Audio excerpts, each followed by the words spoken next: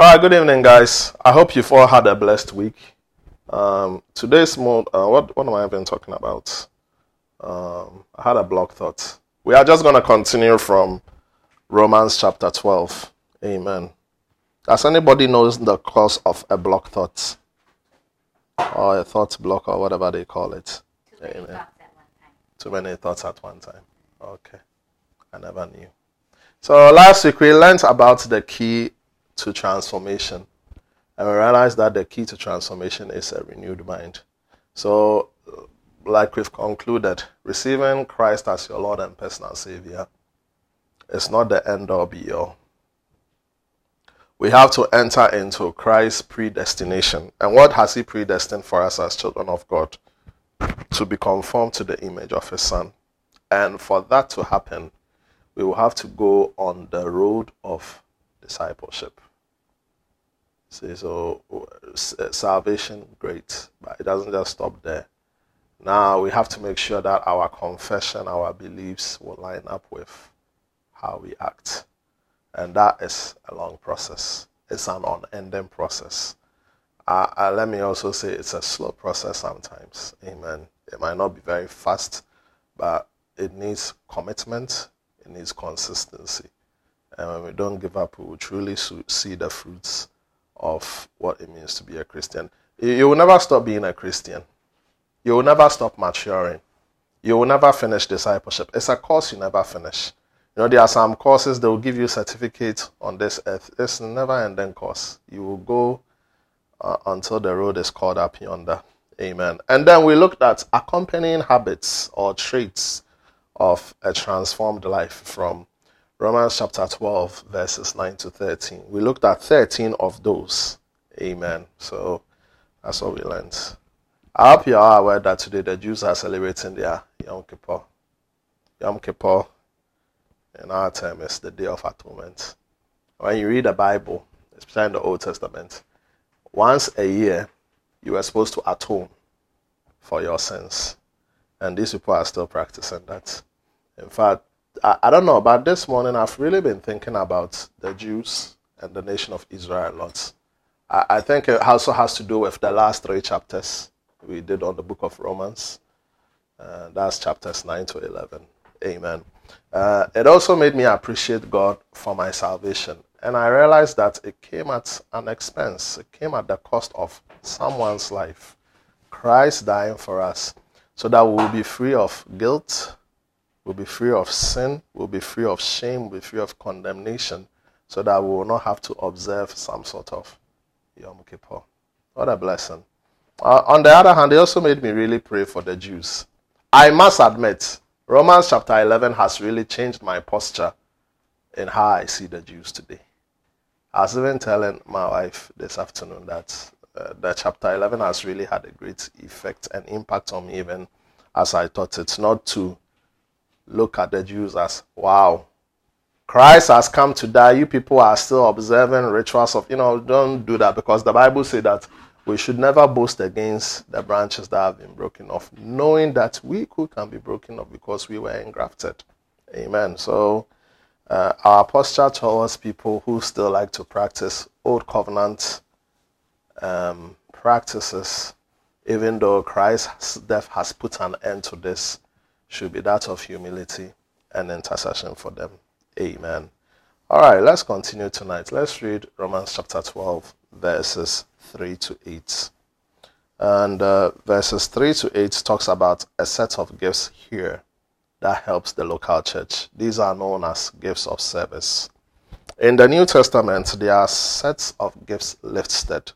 If you read Ephesians chapter 4, they are known as the gifts of the Son, which is popularly known as ministry gifts or fivefold ministry.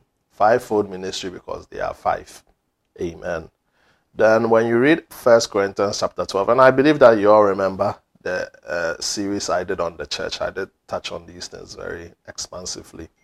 When you read 1 Corinthians chapter 12, the Bible also enumerates a certain list of gifts. They're called the gifts of the Spirit. These gifts, they enable the believer to be a witness to the world and also be a blessing. Or another word used is that be of profit to the local church. Amen. tonight we are going to look at gifts of the Father. So you see, when you look at the New Testament, you see the gifts of the Trinity. Gifts of the Son, Ephesians chapter 4. Gifts of the Spirit, 1 Corinthians chapter 12. And gifts of the Father, Romans chapter 12, our chapter for today. These gifts, they enable us to serve and complement each other in the body of Christ. I mean, all these gifts are for service, basically. Amen. So all the sets of gifts that are listed in the Bible, especially in the New Testament, are basically for service. Amen. So let's start reading verse 3 to 4. For I say through the grace given to me, to everyone who is among you, not to think of himself more highly than he ought to think, but to think soberly, as God has dealt to each one a measure of faith. For we have many members in one body, but all the members do not have the same function. So we, being many, are one body in Christ and individually members of one. Amen. So before we delve in, two important lessons I want us to note here. Grace is a gift. Faith is a gift. Now, when the Bible is talking about grace here, one of the broadest meanings in the Bible is the word grace. The popular term of grace is unmerited favor, or the definition. And that definition doesn't factor into every scripture in the New Testament you see the word grace. So, for example, when you look at this word grace here, it's just talking about spiritual gifts, charismata. So for I say through, so we can replace that there. For I say through the spiritual gift given to me, to everyone who is among you, not to think of himself more highly than he ought to think. So spiritual gifts or grace gifts are given by the Father. And that's why it's a gift. Amen. So grace is a gift. And number two, faith is a gift. I think it's very important for us to establish these two things. So may I submit to your hearing tonight, everybody has received some grace. Everybody has received some faith. God is generous. God is fair. God will not give grace at the expense of leaving others out. Nor will he also give faith at the expense of leaving others out. We have all received grace. We've all received faith. And since grace here is a substitute for spiritual gift or charismata in the Greek, may I submit to your hearing that each and every one of us presently sitting here has a gift. You may not know it. And that is why it is my duty or responsibility as a pastor to let you know. You have a gift. Amen. And sometimes you don't know these gifts by guesswork. You know these gifts by actually spending time in the house of the Lord. And number two, also availing yourself to just do anything. Because sometimes when you volunteer, that is where you really know, oh, okay, this is where God has called me to do. So it's by fellowshipping with the Lord and also volunteering. That's why in church, a good church will always give an opportunity for members to volunteer to do stuff. Amen. So the verse that we just read, that's that's 3 and 4.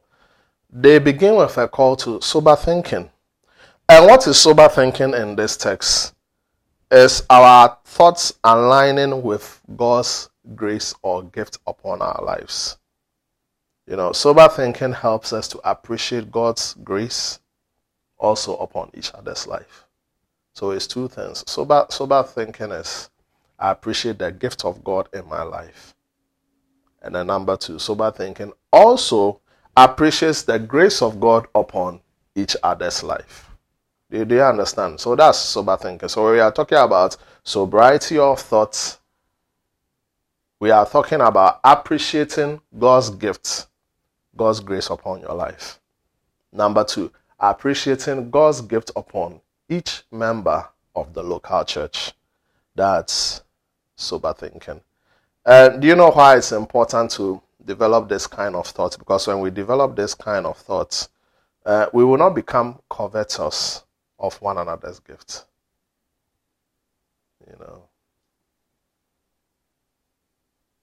You will not be covetous of one another's gifts. Because when you do that, you are also undermining God's generosity. And you are telling God that he doesn't know what he's doing. Because God gives gifts as he pleases. This is where the sovereignty of God comes in. Why does God give gifts? He gives gifts because he is sovereign. And he chooses as he pleases. Who is his counselor? Nobody. So it helps us not to be covetous of one another's gifts. You understand? The Bible tells us to desire spiritual gifts. It doesn't tell us to desire someone else's gifts. Desire the gifts of the Bible. Okay? So we have to be able to draw a fine line between those two. Amen. And there is something that happens when we are not sober in thought. When we are not sober in thought, we think of ourselves more highly than we ought to think. Just a sin. The Bible says that do not think of yourself more highly than you ought to think. That can only happen when you don't practice sober thinking. So, a preacher should not see him or herself more important than the worship minister. Don't do that. If God has given you the grace to be able to have a pulpit ministry, don't see people who have not ascribed to that position inferior. That's what Paul is talking about. And also, a chorister should not see him or herself more important than the cleaner of a church. Everybody is important. If someone doesn't volunteer to vacuum the church halls, if someone doesn't volunteer to clean the church restrooms and all that stuff and arrange things and become some sort of a facilities manager, how will the church run? Also, if someone also doesn't do the worship service, are you going to tell me we have really done the most important part of service? The most important part of service is to God. And that is through the avenue of worship and giving offering.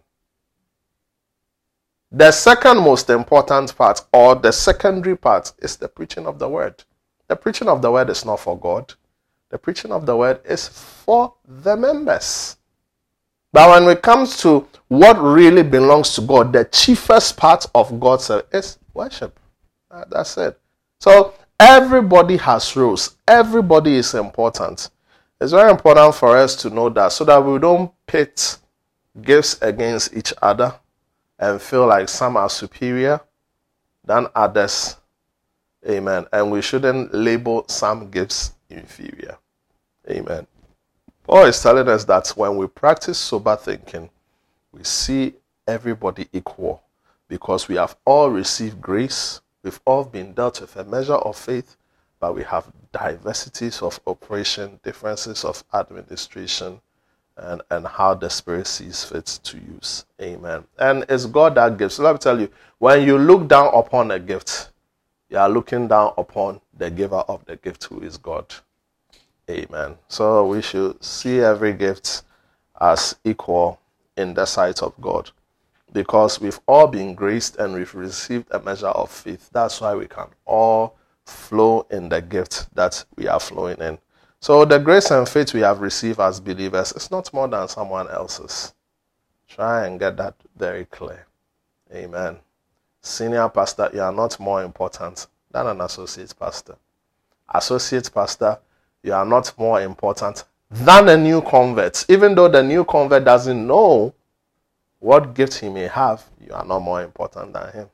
We are all equal in the sight of God. Personally, that's why I hate conventions like this. Tap into my grace. What's the meaning of I should tap into your grace? Because it is the same grace. Or even if I should say volume, if grace can be measured, it's the same volume that we've all received. It might just be a different gifting. Okay? So we should not promote that. We should rather promote the giver of the gift, who is God, in this picture. Amen. I've come to realize something. The more you read the New Testament, the more it de-emphasizes self, the more it de-emphasizes the personality of the minister, the more it de-emphasizes you in the picture and focuses more on God. That's real ministry, in my opinion. Amen. Now let's continue verses 6 to 8. Having then gifts according to the grace that is given to us. So like I said, grace has been given to everybody. There is no believer who cannot tell me he hasn't received grace. All of us have received grace. And grace here, like I said, the substitute of it is gift. All of us have received gifts. Let us use them. So do you know why there are some people who walk in the church or in the house of God as if they don't have gifts? Because they haven't applied the principle of use. If you don't apply the principle of use, your gift will lie dormant. It will be very dormant. As simple as that. Each and everybody in a local church, God has given him or her a gift. Never forget that. So look at it. If prophecy, let us prophesy in proportion to our faith. Or ministry, let us use it in our ministering. He who teaches, in teaching. One who exhorts, in exhortation. He who gives with liberality or simplicity. He who leads with diligence. He who shows mercy with cheerfulness. Amen. So let's look into this gift. So the very first statement in verse 6 states that we have received the same grace, but different gifts. The grace that I have on operation is the same gift in operation in your life. But we may all have different gifts. And the fact that we have different gifts doesn't make one superior or one inferior. All of us are equal. All of us have different functions. The cleaner is not inferior to the senior pastor. The associate minister is not superior than the backing vocalist of the choir, who never ever gets the opportunity to even lead a song. We are all the same. But we all have different giftings. Do you all understand that? So there is parity in the house of God.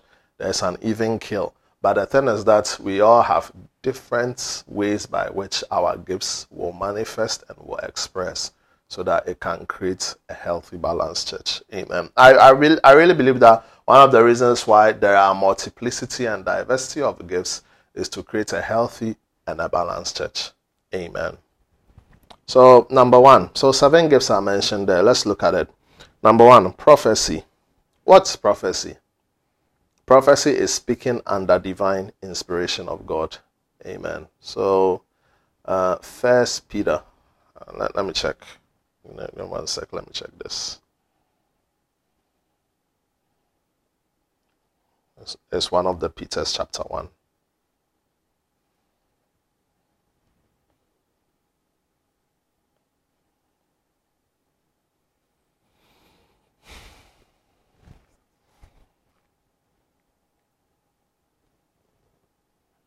Okay, that must be 2 Peter then.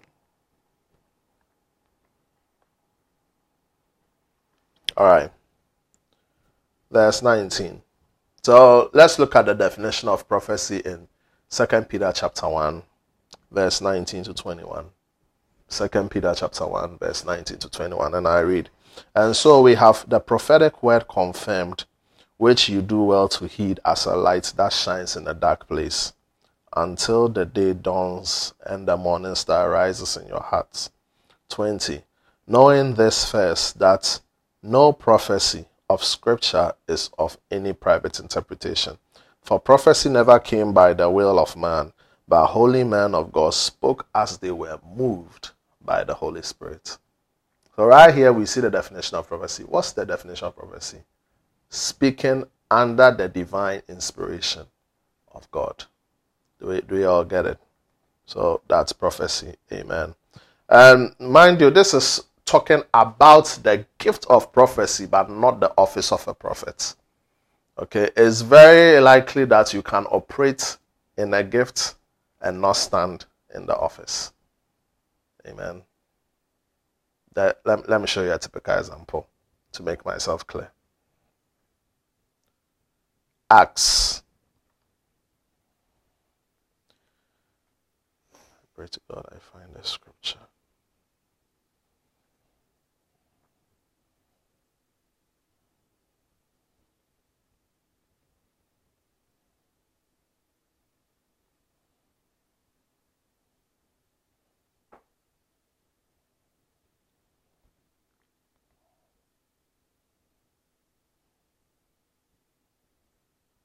Okay, it should be Acts chapter 20. I hope I'm correct.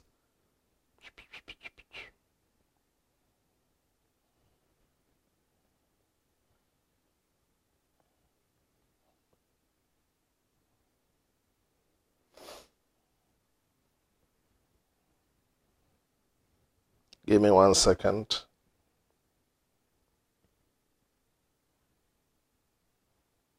All right, Acts chapter 21. I found it. Thank you, Jesus. Acts chapter 21.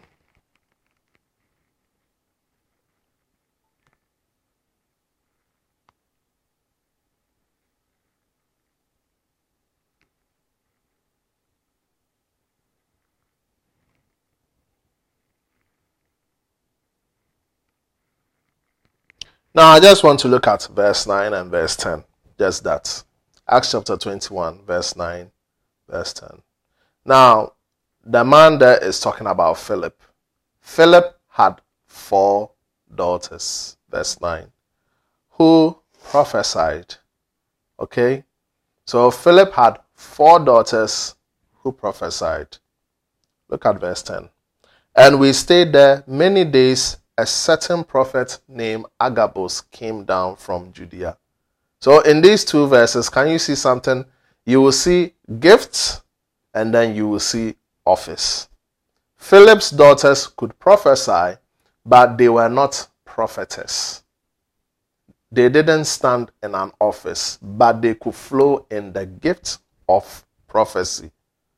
Verse 10 actually talks about somebody who actually did more than the gift of prophecy. He actually stood in the office of a prophet.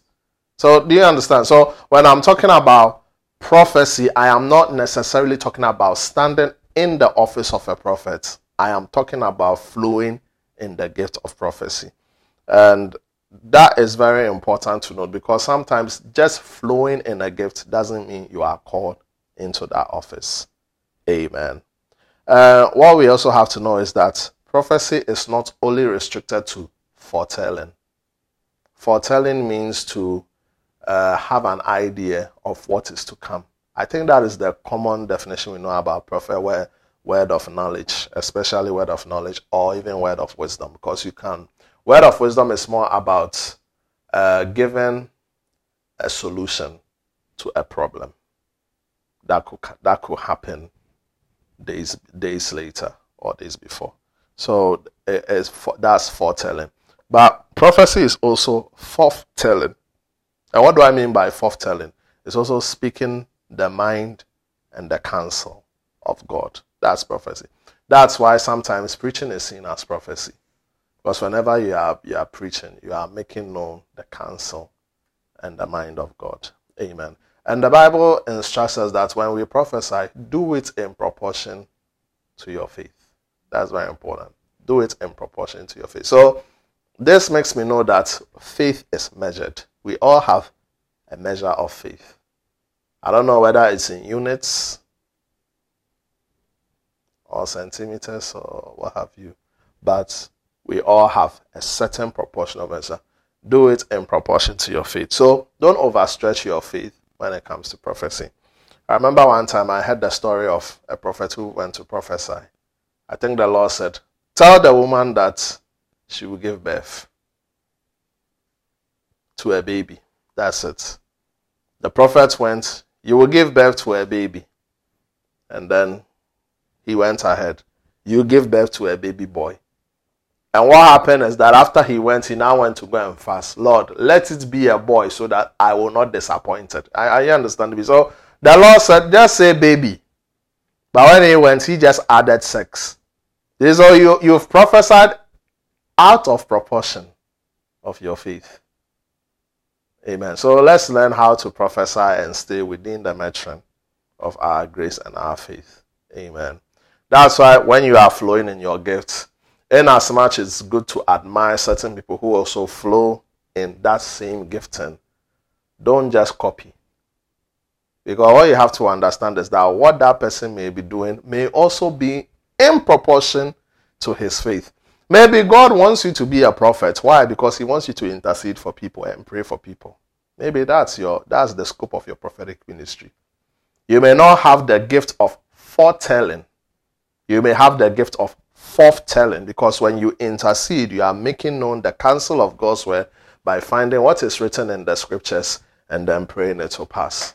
He too may be able to go into word of knowledge, word of wisdom, be able to mention people's phone numbers, addresses, blah, blah, blah, which is all very scriptural. Are you understanding me?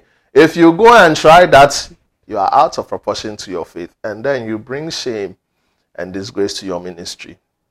So, in as much as it's good to admire certain people who flow in your same gifting, don't just dryly copy them. Amen. I admire certain teachers of God's word, but I will never teach like them, because I realize, hey, it's a faith level here. The person is able to flow and do what he's doing in proportion to his faith, and I will also do what I'm doing in proportion to my faith. Amen. All right. So the next gift we see there is ministry. What is ministry? It's defined as service.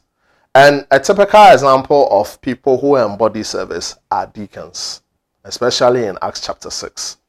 And I believe by now, this church, we know Acts chapter 6, Peter and co chose 7 people who were to assist them with the daily task of the church. And at that time, the pressing need there was to feed widows. All right, so they were of service.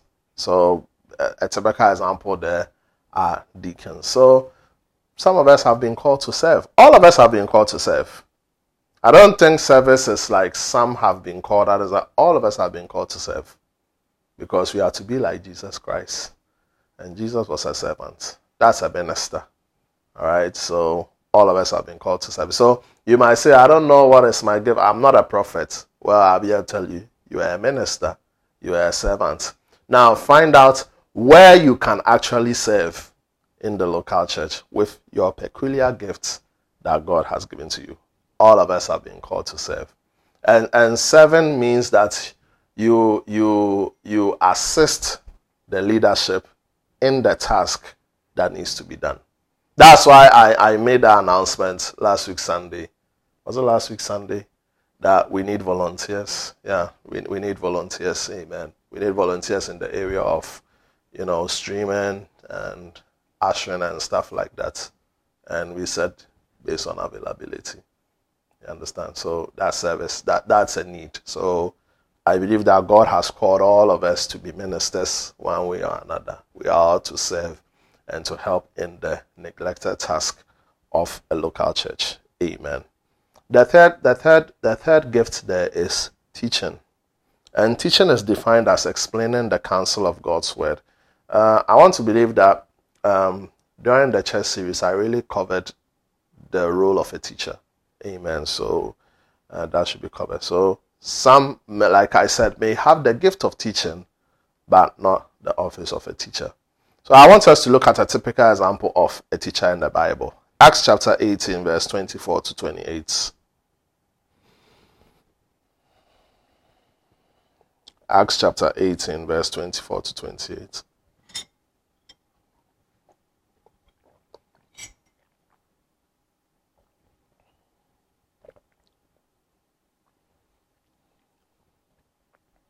Now, a certain Jew named Apollos, born at Alexandria, an eloquent man and mighty in the scriptures, came to Ephesus. This man had been instructed in the way of the Lord, and being fervent in spirit, He spoke and taught accurately the things of the Lord, though he knew only the baptism of John. So he began to speak boldly in the synagogue. When Aquila and Priscilla heard him, they took him aside and explained to him the way of God more accurately. And when he desired to cross over to Achaia, the brethren wrote, exhorting the disciples to receive him. And when he arrived, he greatly helped those who had believed through grace. For he vigorously refuted the Jews publicly, showing from the scriptures that Jesus is the Christ. Amen. So this man was a teacher. Maybe he was an itinerant teacher, because the nature of his ministry lets us know he travels from place to place. And the Bible says that he spoke and he taught accurately the things of the Lord, especially concerning the baptism of John. And if you look at John's ministry, John taught mostly the Old Testament. So he must have been a scholar in the Old Testament. That's a strong teaching gift. But I like something I learned here about a teacher. One quality that every teacher has to have is you have to be humble, that you don't know it all. And when you're a teacher, I'm telling you, it is a very hard pill to swallow that you don't know it all. You will be tempted to think that you know it all, because a teacher by nature will spend basically more time studying the Bible than any of the four gifts. I mean, all the four gifts will read and study the Bible, granted, but a teacher will spend more time because that is his expertise. And at times, it's very hard to convince a teacher that, yeah, you are eloquent, you might know this, but you don't know this. And for me, I learned this from Apollos a lot. Don't feel too big that you can't be corrected. This is not part of my message, but I feel like anybody who is called into the office of a teacher should have this strong quality. Don't feel too big to be corrected. And don't feel you know it all and you are the end all be all.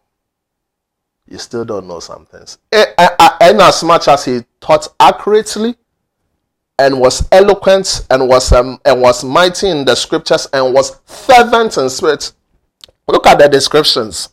This man is not carnal. And he is no man of mean repute. Yet, he didn't know it all.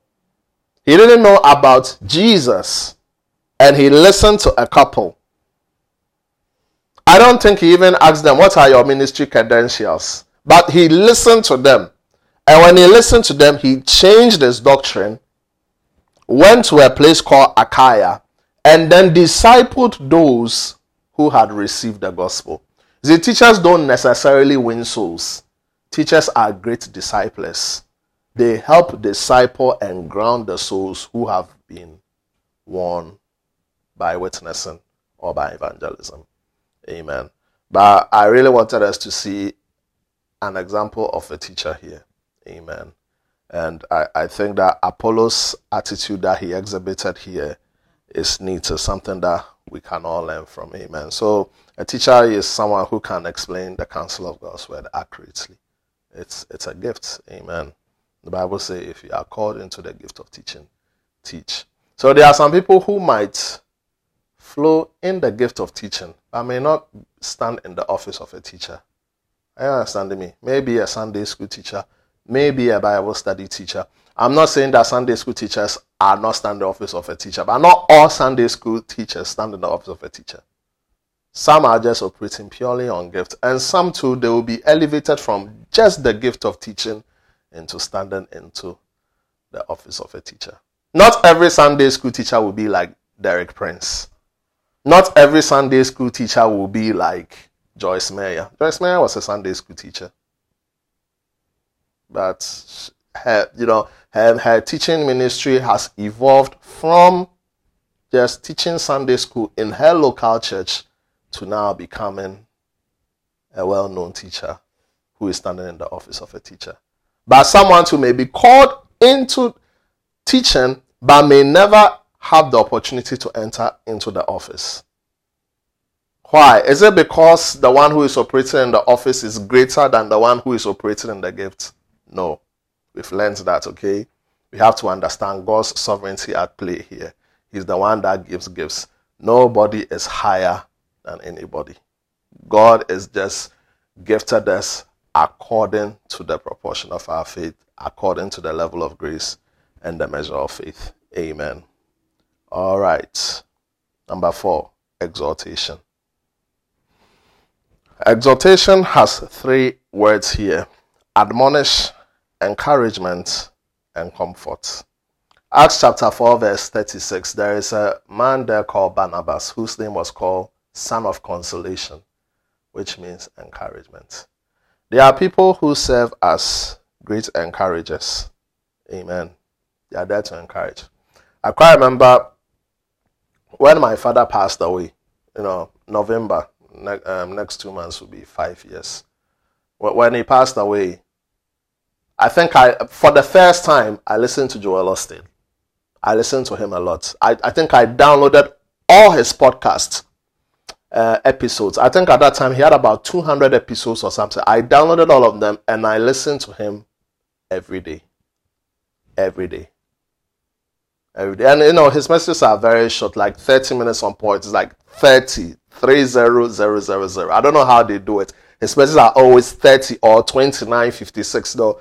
So sometimes in an hour, you can listen to 2 messages. Or even when I'm driving to work, I could listen to maybe 3 30-minute messages, depending on the traffic and all that stuff. But I realized that in about 2 weeks of listening to him, I became greatly encouraged, extremely encouraged. And I don't really listen to Joel Osteen. I don't know really too much about it. I have listened to him here and there, but for some reason, I felt like I needed to listen to him during my time of mourning and grief. And he was a great, great blessing. My wife can really attest to that. Amen. So there are some people, God has just gifted them with the gift of encouragement. Amen. But for some reason, I felt, okay, there's been closure. You will never be able to get over grief, but at least there is closure. You understand? And you are able to move on and not feel you are retrogressing. Amen. Because sometimes when people don't handle grief very well, they'll retrogress in life. And that's very important. So for me personally, it's out of personal experience. I always say, listen to Joel Osteen. And I know you are grieving, but try and listen to Joel Osteen. Because he really became a great source of blessing to me. Great, great source of blessing. Amen. All right.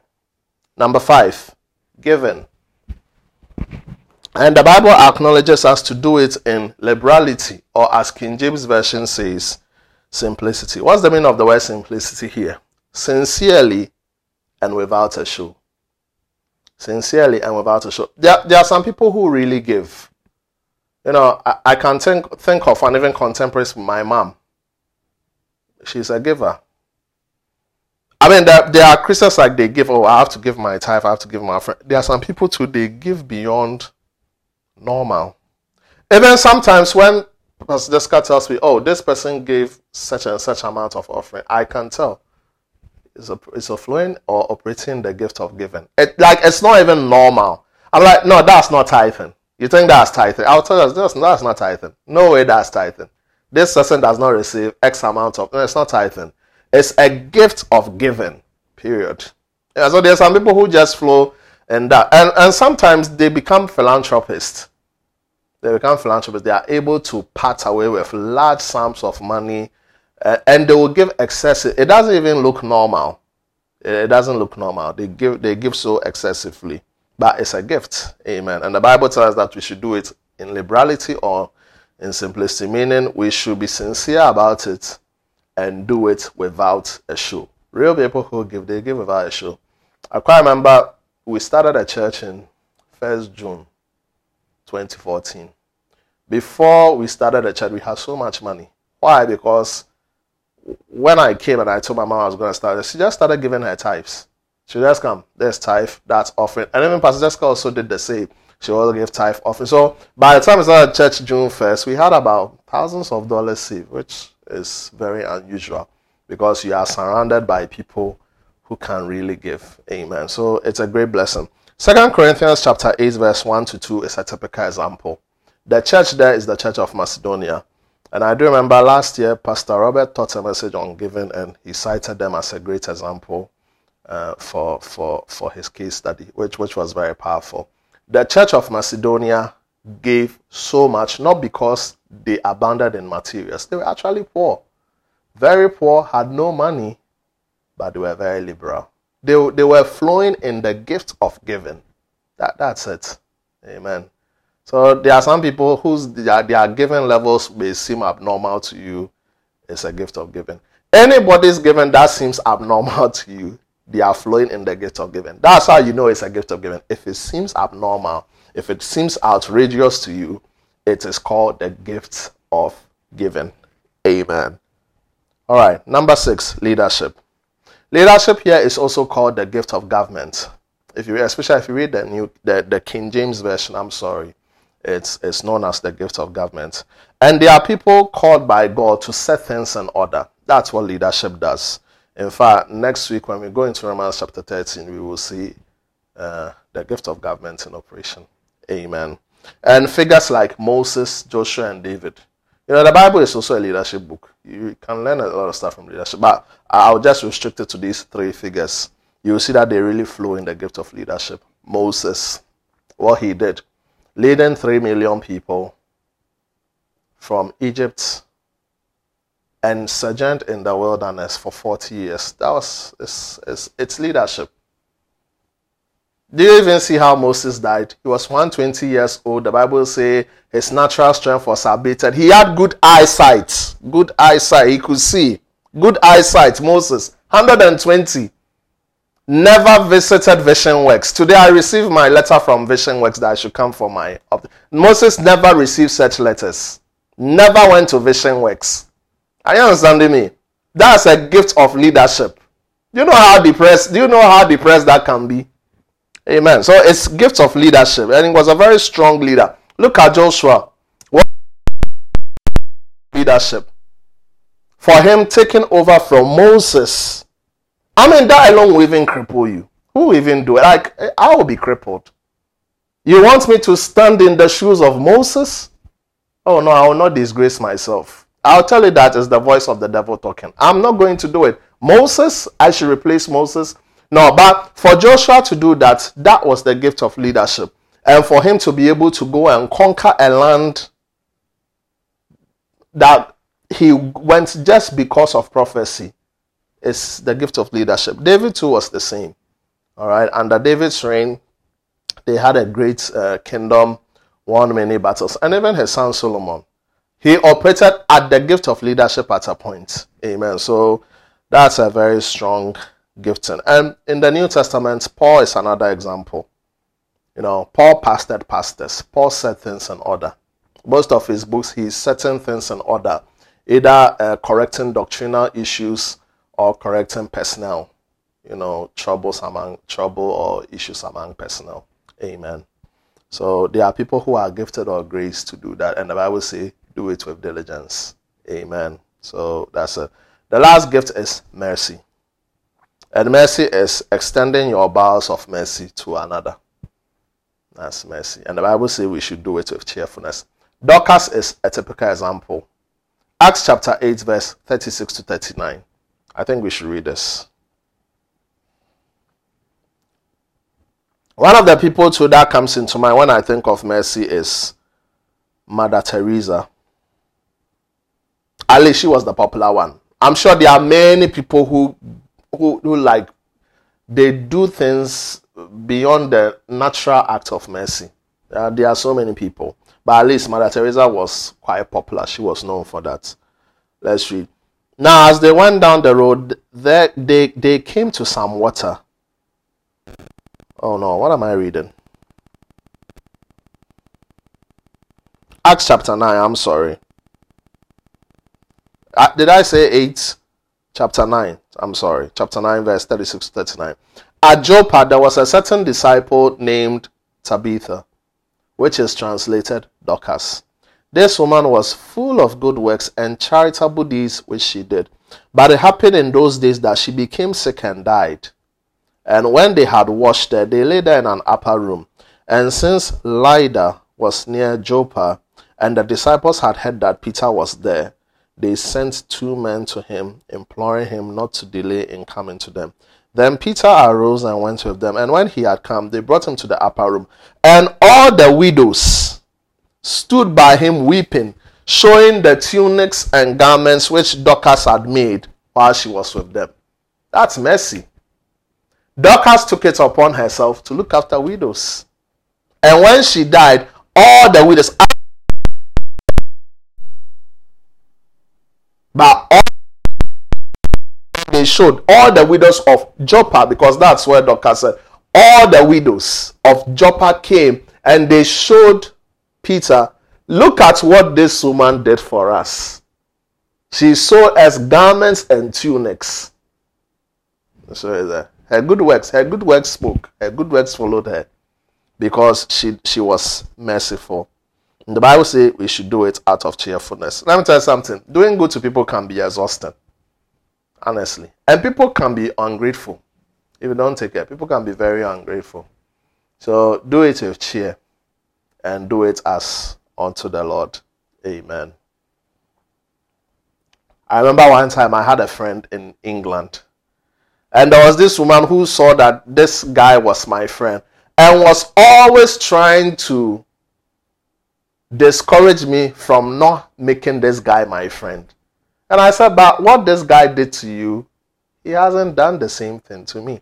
And that was, I said, oh, this person, blah, blah, blah, stayed in my house. I said, but it was mercy. Do it with cheer. I remember I used to quote her this, that she would get very angry. I said, no, do it in cheer. Like, no, he stayed in my house. I didn't rent this, that. I didn't charge him rent. I didn't charge whatever the guy did, as she claimed. Honestly, if it's true, then that's very horrible. But I said, look, you're a Christian. You showed mercy. Just do it and cheer. Amen. And she didn't like it when I quoted this scripture. So I said, what do you want to do? Because he's going, I said, but he hasn't done the same. And truthfully, he's been my friend all these years. He has never exhibited that character. Amen. Maybe he has changed too. But what I'm saying is that if God has called you to extend mercy, do it out of cheer. Because people can be very ungrateful. Know that. Yeah. If you think everybody you will extend mercy to, everybody you will show acts of kindness to are going to repay you, you've got another thing coming. People are ungrateful. So when God calls you to that role, please do it out of cheer. So in conclusion, everybody has a gift. You have something because you have received the grace of God with the accompanying faith to be of service in His house. I'm done for tonight. God bless you. Questions or contribution?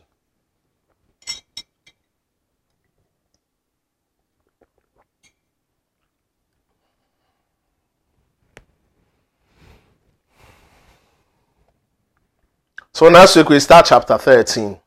Amen. So we have 3 more chapters to go, and then we'll wrap up the book of Romans. Amen. All right.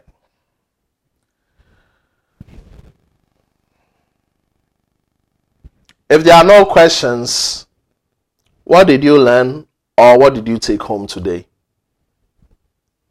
I'll be glad if one person can tell me what they took home. That no one is better than anyone else. And I like what you said when you said everybody has a gift and everybody can be of service. Amen. That's powerful. Everybody has a gift. Everybody can be of service. Do you know there is one thing you will never see in the house of God? I'll tell you, no vacancy. There is always vacancy. Amen. Let's begin to thank God that He has graced us. He has given us a measure of faith to be useful in His house. Let's begin to thank Him. Let's thank God. Can we show appreciation to God? The giver of gifts. The giver of faith. So God has given us grace and faith so that we will be able to exercise our gifts and be of service to His house. Let's thank Him. Thank you, Lord. Father, we are grateful. We come to you with a grateful heart. Thank you, thank you, thank you, thank you. Thank you for grace that you have given to me. Thank you for faith that you have apportioned to me to be of service. I thank you that out of this teaching, Lord, may I have sober thinking. May I not see someone inferior to me, and may I not feel that I'm superior than someone else, but help me to think in line with your thoughts. Thank you, Lord. And Father, I pray that whatever that gift you have given to me may it come alive. May I apply the principle of use that will be of great service in your house. Thank you for what we've heard tonight. We pray that may this word call us into action to use our gifts to your glory. In Jesus' name, amen. All right. God bless you guys. Thank you so much for coming to Bible study. God bless. God willing, I see you on Sunday. Okay. Good night.